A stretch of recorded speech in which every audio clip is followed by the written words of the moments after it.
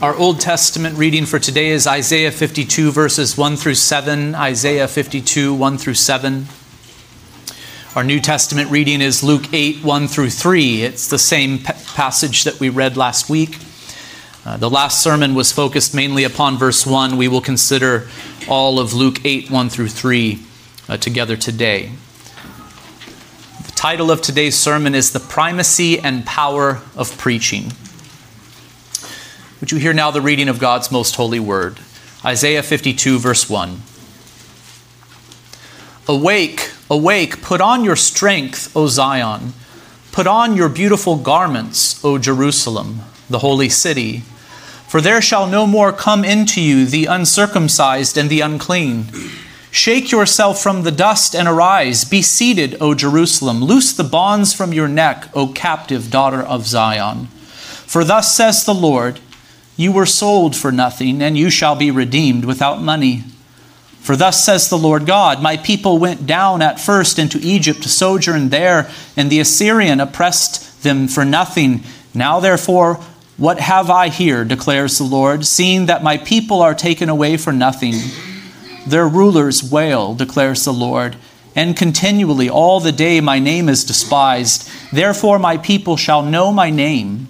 Therefore in that day they shall know that it is I who speak. Here I am.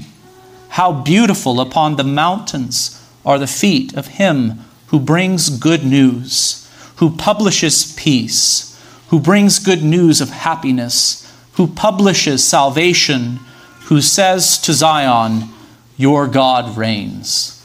Let us go now to Luke 8 and consider verses 1 through 3. Luke 8, starting in verse 1. Soon afterward, he, that is Jesus, went on through cities and villages, proclaiming and bringing the good news of the kingdom of God. And the 12 were with him, and also some women who had been healed of evil spirits and infirmities. Mary, called Magdalene, from whom 7 demons had gone out, and Joanna, the wife of Chuza, Herod's household manager, and Susanna, and many others who provided for them out of their means. So far, the reading of God's most holy word. May he add his blessing to the preaching of it this morning. As I prepared to preach through the Gospel of Luke in general some time ago, I will be honest with you, I was not expecting to be so captivated by these first 3 verses of Luke chapter 8. On the surface, this passage seems to be rather insignificant and plain. It almost seems to be nothing more than a transitional passage meant to provide us with a few details about the ministry of Christ so that we could move along with the narrative in Luke. But as I meditated upon this text, 2 things grabbed my attention. First of all, the words, the good news of the kingdom of God, stood out to me.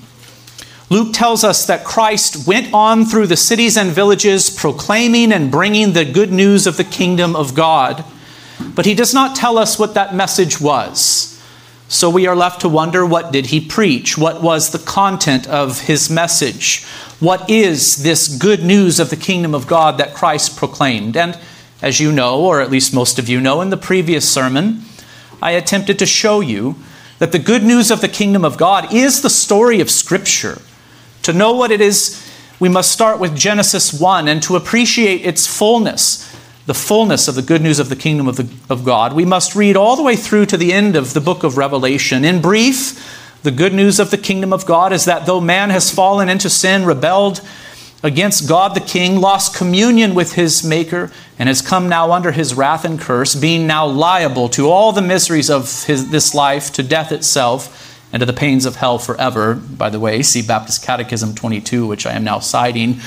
God the King, this is the good news, has shown mercy and grace. He has sent a Savior, Christ the King, to defeat Satan, the usurper king, to overthrow his illegitimate kingdom of darkness, and to conquer sin and death. More than this, Christ the King has atoned for the sins of those given to him by the Father in eternity.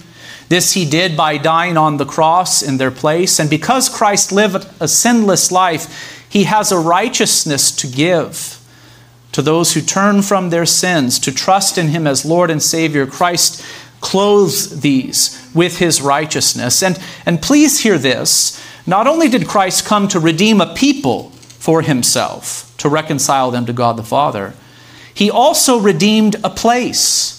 Not only did Christ the King redeem a people, he also redeemed a place. Satan, the usurper king, the one who tempted Eve in the garden, and the one to whom Adam bowed the knee, is called in the Scriptures the ruler of this world. And it is so very important to recognize that Christ the King came to redeem even the world. He came to overthrow Satan and his illegitimate kingdom so as to take back what was rightfully God's. Where is this kingdom of Christ now? Where is it now? It is on earth. And who are the citizens of this kingdom? They are the descendants of Adam, yes, born in sin, who have turned from their sins to trust in Christ the King, you see. So Christ has come to reconcile sinners to himself, and he has come to take back a place, namely all of heaven and earth, to deliver it to God the Father, so that God is glorified in all things. This is the good news of the kingdom of God. It is that God has shown mercy to sinners. God has determined to redeem the heavens and the earth. He has determined to redeem a people for himself, all who trust in Christ the Lord. Well, here is the second thing that captivated me as I meditated upon the first 3 verses of Luke 8. I was not only struck by the fact that Jesus came and delivered this message and curious about what exactly this message was, the good news of the kingdom of God, but I'm also struck by the fact that Christ came to preach. I was struck by the primacy and power of preaching. Here in our text, we are told that Christ Jesus went on through cities and villages proclaiming and bringing the good news of the kingdom of God. And this agrees with what we read in Luke 4:43. There we hear Christ say, I must preach the good news of the kingdom of God to the other towns as well, for I was sent for this purpose. So do you hear Christ's words? He says, I was sent for the purpose of preaching. I was sent for the purpose of proclaiming this gospel of the kingdom. Furthermore, here in Luke 8, we are told that the 12 were with him. And who are these 12? They are the 12 apostles that were named in Luke 6:12. What does the word apostle mean? Well, an apostle is a messenger or delegate. An apostle, as we will soon see, is one who is sent to proclaim a message. In fact, when we come to Luke 9:2, we read, and Jesus sent the 12 out to proclaim the kingdom of God. Lastly, in our text for today, we are told of a group of women who followed Jesus and accompanied the apostles. And what did these women do? The text says that they provided for them out of their means. In other words, they used their time, they used their treasures, they used their talents to support Christ and his apostles so that they might do what? Well, so that they might devote themselves to the preaching of the good news of the kingdom of God. And so, brothers and sisters, I'm simply wanting to draw your attention to the primacy and the power of preaching. When I speak of the primacy of preaching, I'm referring to the supreme importance of it. The word primacy means of greatest importance, preeminence, priority, or superiority. And here I am making the observation that preaching the good news of the kingdom of God was of supreme importance to Jesus. He himself said that he came for this purpose. He gathered 12 apostles to himself. They are delegates, they are messengers. And he trained them to preach this same gospel of the kingdom and to send them out. Others followed him too. In our text, women are mentioned. These believed in Christ and his message. They were transformed by him, and these devoted themselves to support his ministry. They provided for Christ and his apostles so that they could do this most important work, so that they could proclaim the good news of the kingdom of God. Preaching the good news of the kingdom of God was clearly of primary importance to Christ and to his apostles. And it must be of primary importance to us as well, brothers and sisters. But the question I have is this: why? Why is preaching primary? I think this is a very good question. Why was preaching the message or telling this story of primary importance to Jesus? Stated differently, some might ask, couldn't Jesus have done better things with his time than to proclaim this message? For example, there must have been many poor and hungry people in these villages that Christ visited. Would it have not been a better use of time for Jesus to feed the poor? After all, Jesus demonstrated that he had the ability to take a very small amount of food and to multiply it greatly. Why not feed the poor, Jesus? Why not do this and treat this activity as primary? Why not say, I was sent for this purpose, to feed the hungry? Why spend your time and energy telling a story? And there must have been many who were sick in these villages. Why not make healing them of primary importance? Again, Jesus demonstrated that he had the ability to heal the sick. Indeed, he did heal many, but he does not identify healing as the reason for which he came, the purpose for which he came. He came for the purpose of preaching, and when he healed the sick, it was to testify to the fact that his message was true. It was a demonstration of the fact that the kingdom of God had come with power, but he did not come for the purpose of healing the sick. Otherwise, he would have devoted himself entirely to this. Does God heal? Could Christ heal? We say yes, but it was not Christ's purpose for coming. He came for this purpose, to proclaim the gospel of the kingdom of God. Why not make this primary, Jesus? Why not heal the sick? Why spend time telling a story? Or given the fact that Israel was at that time occupied and oppressed by the Romans, why not gather an army of zealots and train them to fight, rather than training these 12 apostles to preach? Wouldn't it be more productive, Jesus, to fight with the sword against Rome and to overthrow the oppressors? Their foot was on the neck of the Jews. Why not cast them off, you see, with the sword? And Jesus was not concerned with this. He preached the gospel of the kingdom, and he trained others to do the same. I could go on and on here. Certainly there were many uneducated people. Why not establish schools, Jesus? I'm sure there were many dysfunctional families. Why not counsel? We know that there was great corruption and injustice within the political class of both Israel and Rome. Why not seek to transform society through political reforms, Jesus? Why did you spend your time telling a story? Now, I'm quite sure that Jesus saw all this suffering and darkness within the world.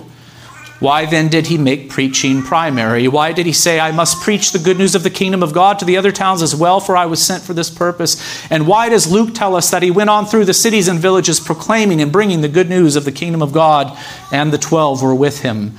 The answer is that there is true power in this message. As good and as right as these other endeavors may be, they pale in comparison to the power of preaching the gospel of the kingdom. And so never shall they be primary.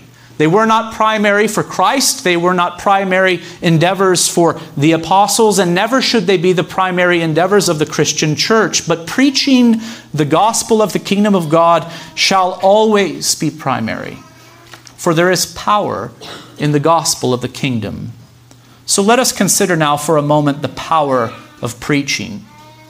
And of course, I am not here referring to the power of preaching in general, but to the power of preaching the good news of the kingdom of God. For it is not the act of preaching that is powerful, but it is the content of the message that Christ and his apostles preached that has power.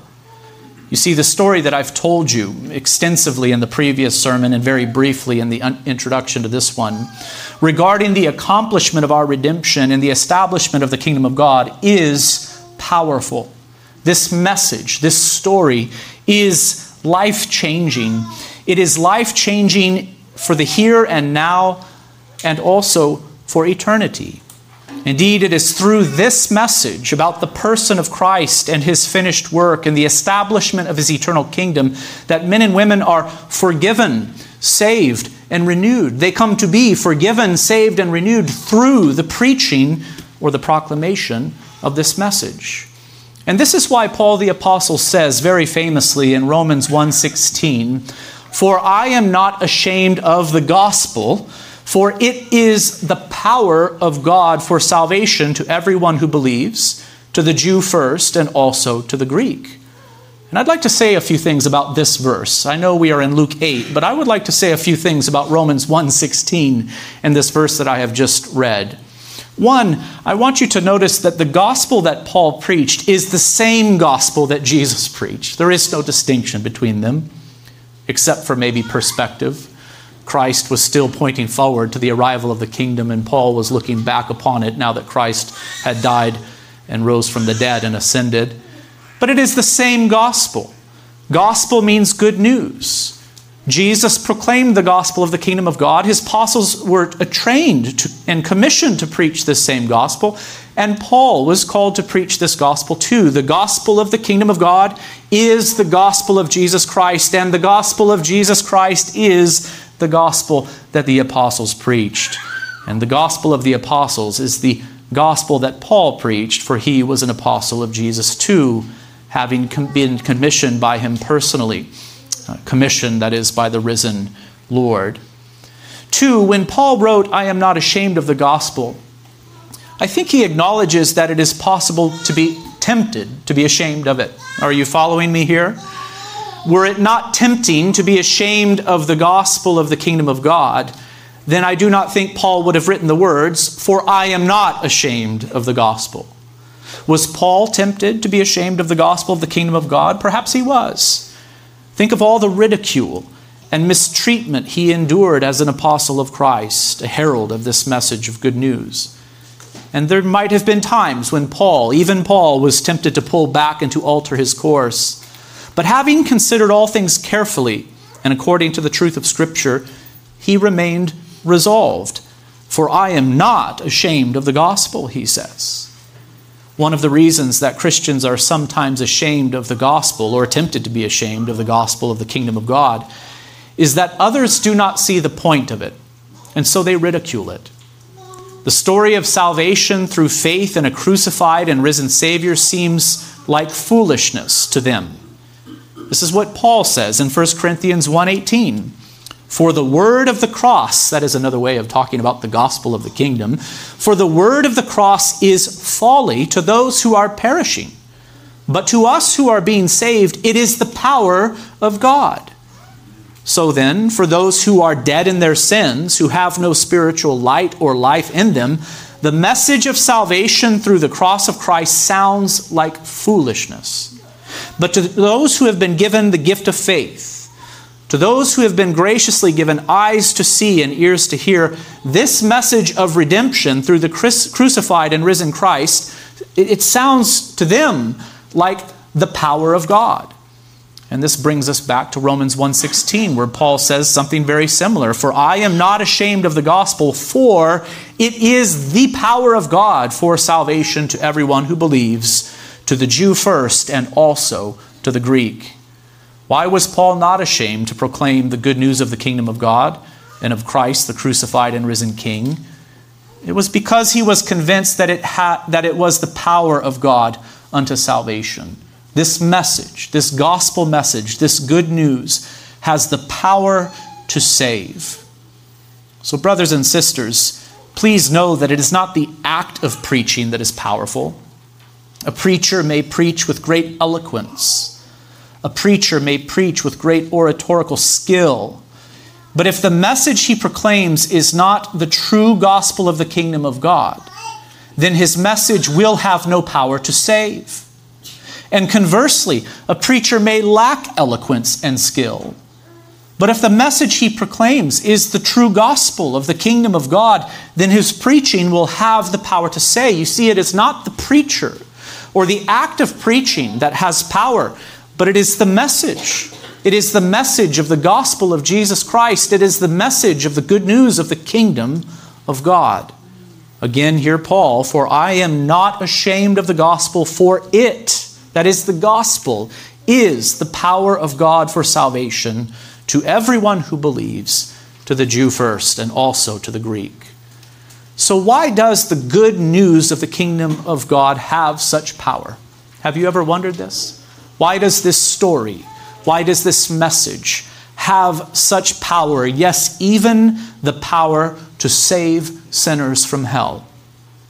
Well, first of all, the gospel of the kingdom is powerful because it is true. The gospel of the kingdom tells us the truth about God and the world He has made.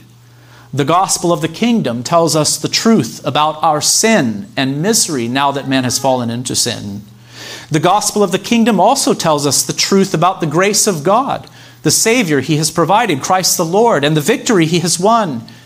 The gospel of the kingdom tells us the truth about the eternal reward that Christ has earned.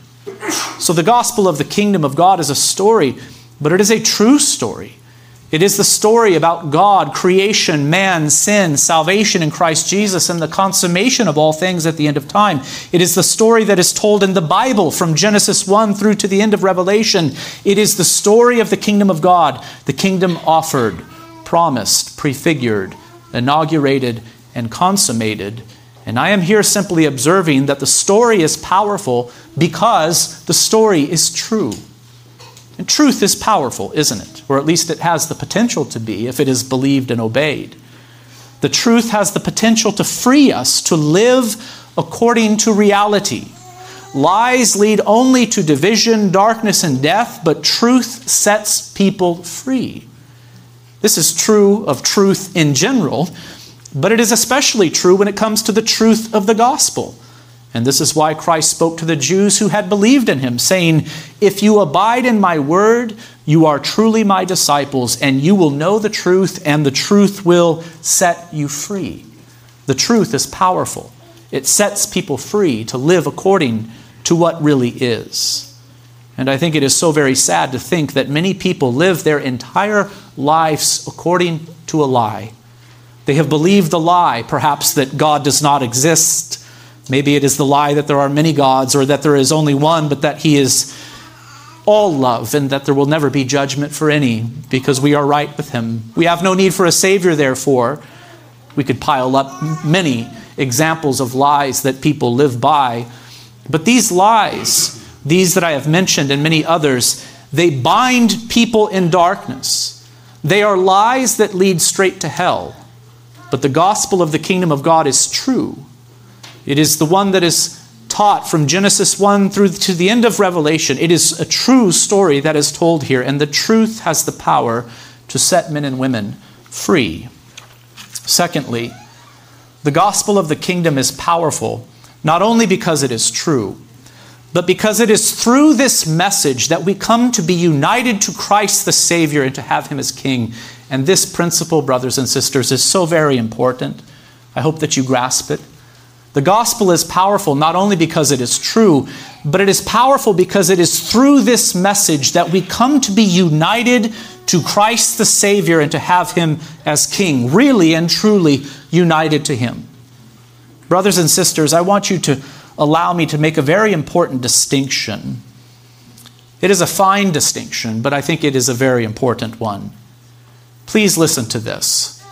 We are saved from our sins. We are given eternal life, not by believing in the gospel message per se, but by trusting the person of Jesus Christ and the work that He has done for us as He is offered to us in the gospel. I warned you, this is a fine distinction, but I think it is an important one.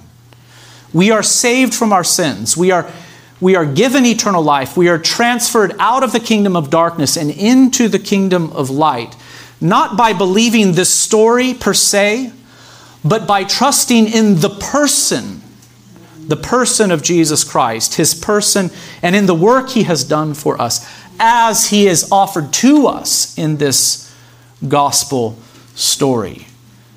It is a fine distinction, I know, but it's an important one. It is not the gospel message that saves us. It is Jesus who saves. And we come to be saved as we trust in him as he is offered to us in the gospel. Stated yet another way, the gospel is powerful, not because it is a powerful or moving story, but because the person of Jesus Christ is introduced to us and offered to us in the gospel.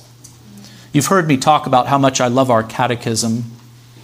And one of the things I love about our catechism is its precision. I want you to listen to Baptist Catechism questions 90 and 91. The gospel is preached in these questions.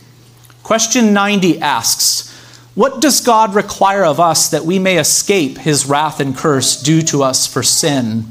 If I were to put this into simpler terms, the question is, what must we do to be saved? The answer that is given is this: to escape the wrath and curse of God due to us for sin, God requires of us faith in Jesus Christ, repentance unto life with the diligent use of the outward means whereby Christ communicates to us the benefits of redemption. So how do we come to be saved? Well, Baptist Catechism 90 is right to say that it is through faith in what or in whom? Jesus Christ, in his person and in the work that he has done for us. We are to place our faith in Jesus Christ, the King, for he has won the victory, you see. Now listen to question 91. It asks, what is faith in Jesus Christ? The answer is wonderful. Faith in Jesus Christ is a saving grace, it says. That means it is a gift, whereby we receive and rest upon him alone for salvation as he is offered to us in the gospel. What did you notice about Baptist Catechism 91? I really do hope you caught it. It is there reiterated and further emphasized that we are saved by the grace of God alone and through faith in Christ alone. In fact, it is said that by faith we receive and rest upon Jesus alone for salvation. You see, to be saved, we must receive Christ as our Lord and Savior. We must receive him as our mediator. We must receive him as our covenant head. We must receive Christ as our King if we wish to be citizens in his eternal kingdom. And to receive Christ is to rest in him. I do love these words, receive and rest. They remind us that this salvation that we have in Christ Jesus is a gift. It is a gift. These words, receive and rest, help very much to clarify what it means to have faith in Christ. The word receive reminds us that Christ and the salvation offered to us through him is a gift from God. You do not earn Christ, friends. You do not earn him. You receive him by faith. And the word rest communicates that to have Christ as Lord and Savior, one must fall humbly and helplessly into his loving arms. Friends, you do not work your way to Christ. You rest in him by faith. Do you see the distinction? But the point that I really wish to make here is that we are saved by the person of Jesus Christ. It is not the gospel per se that saves us, but it is the person who saves us, the person who is offered to us in the gospel. It is through the gospel. It is through the message of the good news of the kingdom of God that Christ is offered to sinners. That is what Baptist Catechism 91 says so beautifully. What is faith in Jesus Christ? Again, faith in Jesus Christ is a saving grace, whereby we receive and rest upon Jesus alone for salvation as Jesus is offered to us in the gospel. It is through the gospel, it is through the good news of the kingdom of God that Christ, his apostles, and the true church in every age proclaims that men and women and boys and girls come to trust in the person of Jesus Christ and in the work that he has done for sinners unto salvation. Stated in one more way, the gospel is the power of God unto salvation, not because the gospel message in and of itself saves, but because Jesus saves. And it is Jesus who is offered to sinners in the preaching of the gospel. You might be thinking that this distinction is too fine, but it's not. It is not too fine. I do wonder how many people have been brought up in the church, hearing the preaching of the good news of the kingdom of God, and even thinking, yes, this message is true. What a beautiful story it is, you know. It's a beautiful story of redemption. How moving it is, etc. But never have they placed their faith in Christ. In other words, they have heard and even agreed with sound doctrine, the sound doctrine that is taught, but never have they received the gift of Jesus, the gift of Christ. Never have they received Him and rested upon Him. Never have they humbly and helplessly fallen into the strong and loving arms of King Jesus. You've probably heard it said that true Christianity is not about doctrine. It's about a relationship. Have you heard this? That statement is half true. True Christianity is about a relationship. It is about sinners being reconciled to the triune God, Father, Son, and Holy Spirit through a personal relationship with Jesus the Messiah, with Jesus the King, the Son of God incarnate. That is true. But how do we come to know this Jesus? How do we come to be introduced to Him? How do we come to be united to Him by faith? It is through preaching. It is through the proclamation of the good news of the kingdom of God. That is what doctrine or teaching is. It is through preaching and teaching that we come to be united to Christ by faith. For it is in the gospel that Christ Jesus, our King, is offered to us. So then, the gospel of the kingdom of God is powerful because it is true. And it is powerful because it is through the gospel that Christ, His person and finished work, are offered to us. Thirdly, the gospel of the kingdom of God is powerful because through it we are united to Christ by faith and come to have all of the benefits of the redemption that He has accomplished for us as our own. This good news of the kingdom of God will change your life now and for eternity if it is believed. And of course, I mean that your life will be changed now and for eternity if you believe upon King Jesus, who is offered to us in the gospel. And no, I am not merely talking about some kind of superficial, momentary, or earthly change. I'm talking about deep, spiritual, and everlasting change, real change in the heart and in the mind, real change as it pertains to your relationship to God. For example, I have no doubt that if you are a drunkard now, Christ can and will change your life if you come to Him by faith. He will free you from bondage to that sin. I have no doubt that if your marriage is on the verge of disaster, Christ can change that.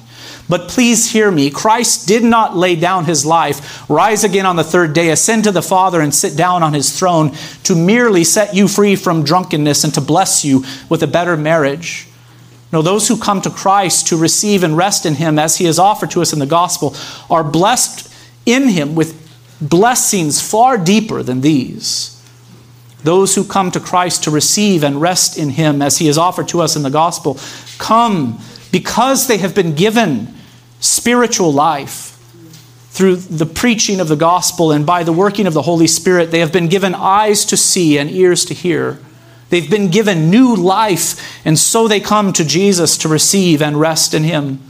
This is what Jesus meant when He spoke to Nicodemus, as recorded in John 3:3, saying, "Truly, truly, I say to you, unless one is born again, he cannot see the kingdom of God." And a bit later He said, "Unless one is born of water and the Spirit, he cannot enter the kingdom of God."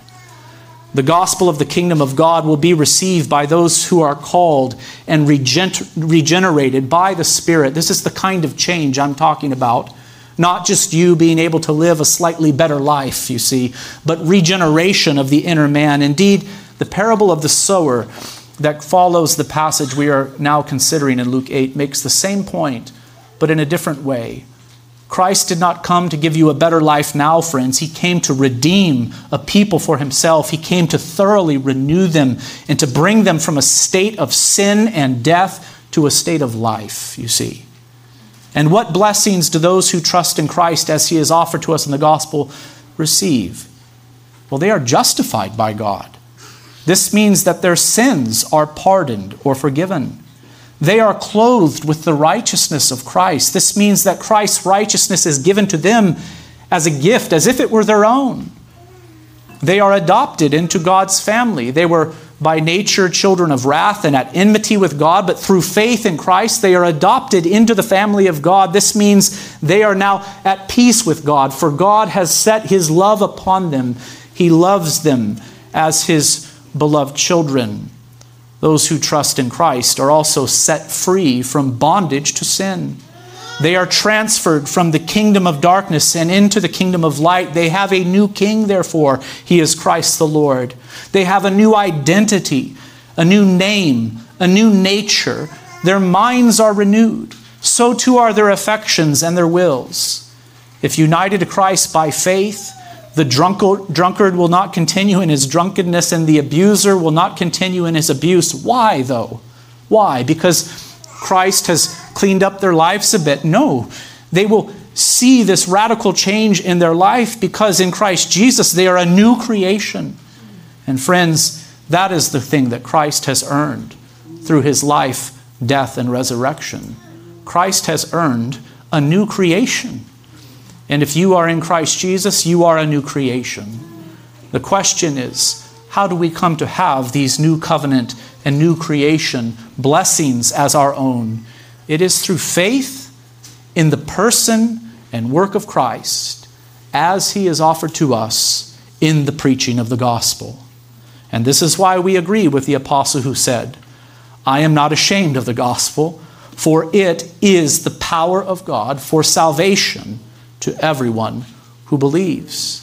And this is why we agree with Christ and his apostles that preaching the gospel of the kingdom, as foolish as it may seem to those who are perishing, is of primary importance.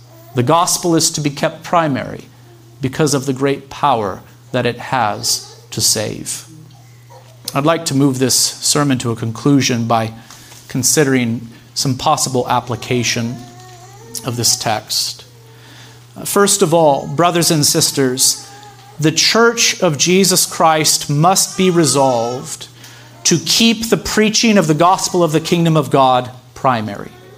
The church must be resolved to keep the preaching of the gospel of the kingdom of God primary. Yes, pastors and elders have a special role to play in this, but the members of Christ's church must also be resolved and see to it that the preaching of the gospel is kept primary.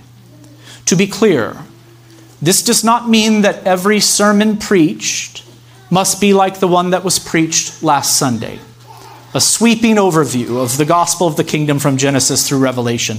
And neither does it mean that every sermon must focus exclusively on the themes of redemption or atonement or faith and repentance. There are many things that ministers of the word must address in their preaching. For there are many things that the scriptures address, and there are many things that concern the people of God as they sojourn in this world. Preaching should be well-rounded and varied, touching upon many different heads of doctrine and addressing the many concerns faced by the people of God today. But please hear me, no matter what topic or concern is addressed from this pulpit, it must be centered upon Christ and the gospel of his kingdom. You've probably heard me say that all theology hangs together. It does. What I mean by this is all of the doctrines of the Christian faith are connected and they are intertwined so that if you pull on this thread over here, it's going to affect that thread over there. All doctrine, all of Christian theology hangs together.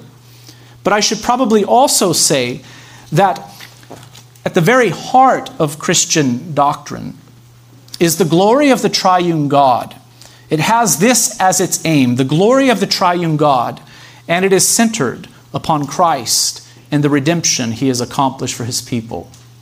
Your growth in holiness, your victory over sin, the health of your marriage, your approach in parenting, struggles in your emotional life, your confidence or assurance before God or your lack thereof, whatever the topic or concern may be, I am saying to you that the truth of the gospel of Jesus Christ and of his kingdom is central.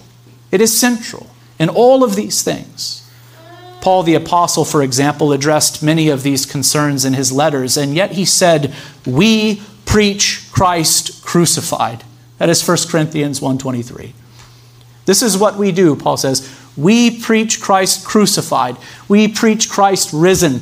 We preach the cross of Christ. We preach the gospel of Jesus Christ. This is what we do. Did Paul mean by this that the only thing he ever did was walk around and tell a simple gospel message centering upon the cross? No.